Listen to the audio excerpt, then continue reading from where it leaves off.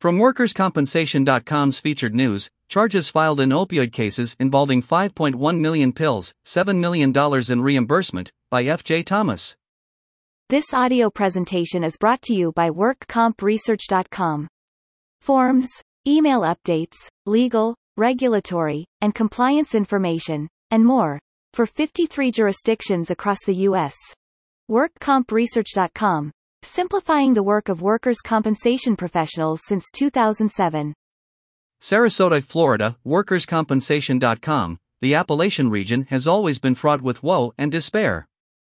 Some studies have supported that reputation, showing a higher rate of mental illness among Appalachian mine workers. Additionally, a new report shows a spike in deaths resulting from drug overdoses while on the job. Given the history of issues, it's no surprise that the OIG and the Department of Justice, DOJ, have focused on drug activity in the Appalachian region and surrounding areas in the previous months.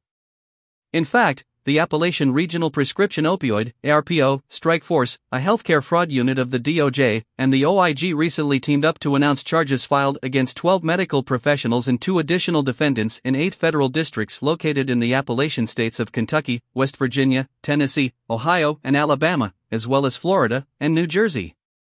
The case involves over 5.1 million pills and $7 million in reimbursement. In Kentucky, physician Loie Cusa of Paintsville and dentist J.M. Cedrinia of Villa Hills were both charged with unlawful distribution of controlled substances. In addition to the drug charges, Cusa was charged with making false statements regarding delivery of healthcare services. Investigators allege that in the course as the owner and operator of East KY Clinic, Cusa issued prescriptions outside his scope of care and without properly seeing the patient. Additionally, investigators assert that Cusa overbilled federal payers for higher-level evaluation and management codes when he had only seen the patient for a few moments. In the indictments for Cedrinia, he has been charged with 4 counts for distribution of oxycodone and morphine sulfate, and 1 count of illegal distribution of morphine sulfate, resulting in death or serious bodily injury that could result in 20 years to life. As an owner of multiple practices, investigators assert that Cedrinia not only prescribed outside his course of care and without legitimate medical purpose, but also issued multiple prescriptions in a short time frame to a patient who ultimately overdosed. In an 8-day period, Cedrinia issued 2 prescriptions of oxycodone totaling 60 millis, and 2 morphine prescriptions totaling 48 pills. In West Virginia, Frederick DeMesa was charged with unlawful distribution of controlled substances such as tramadol. Per the indictment, DeMesa worked at Squire Medical Center but was not a licensed medical professional and did not have a DEA license. However, investigators assert that DeMesa used the DEA license of a relative to write prescriptions for opioids. Physician Yogeshvar Gill operated a family practice in East Tennessee, and often prescribed Schedule II and Schedule III substances such as hydrocodone and oxycodone, as well as buprenorphine. The indictment asserts that Yogeshvar not only issued prescriptions outside the course of valid medical care and his scope of practice, but also schemed to dispense and distribute controlled substances. In Middle Tennessee, Contessa Holly was charged by indictment with wire fraud, aggravated identity theft, and possession of a controlled substance with intent to distribute. A former nurse and clinical director, Holly allegedly used the information of previous hospice patients to fill thousands of prescriptions for hydrocodone and oxycodone pills.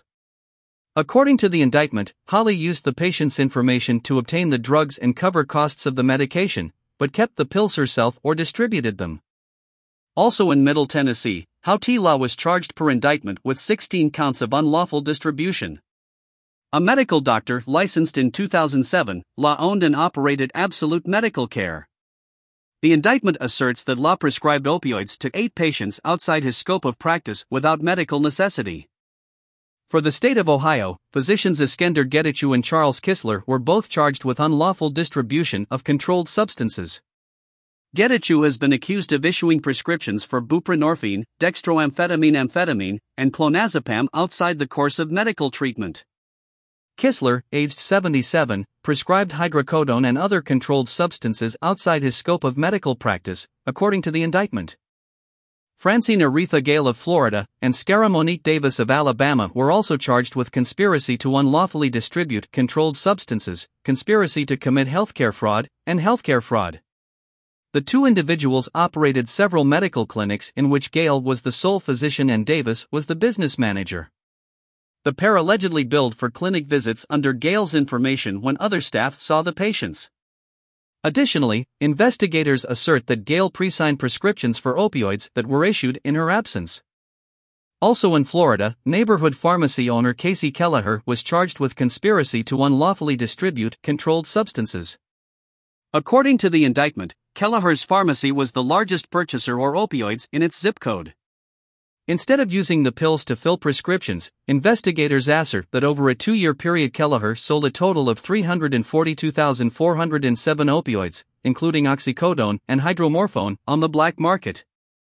In New Jersey, physician Robert K. Taffert was charged by criminal complaint for conspiracy to unlawfully distribute.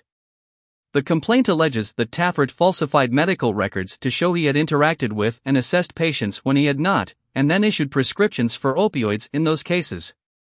Although Taffert had maintained an active DEA, he was not authorized to prescribe controlled substances for the treatment of narcotic addiction. Additionally, upon analyzing Taffert's prescription practices, 88.33% of the surveilled patients received prescriptions that were 2 or more times greater than the CDC recommended rate, resulting in 179,000 oxycodone pills prescribed.